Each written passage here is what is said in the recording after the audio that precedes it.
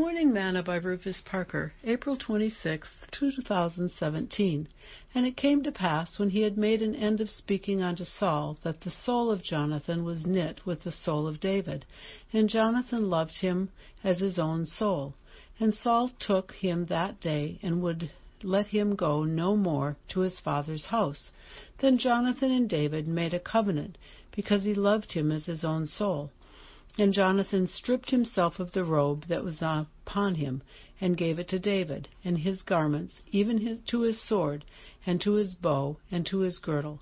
1 Samuel 18, verses 1 through 4. Today's morsel. Some folks have maintained their friendships and relationships with each other from the time of childhood until death.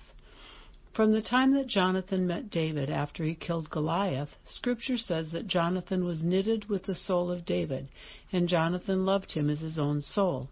They seemed from that very moment to have an everlasting and unchanging friendship. Jonathan, by removing his attire and armor and giving it to David, was showing a sign of his willingness to decrease so that David could increase.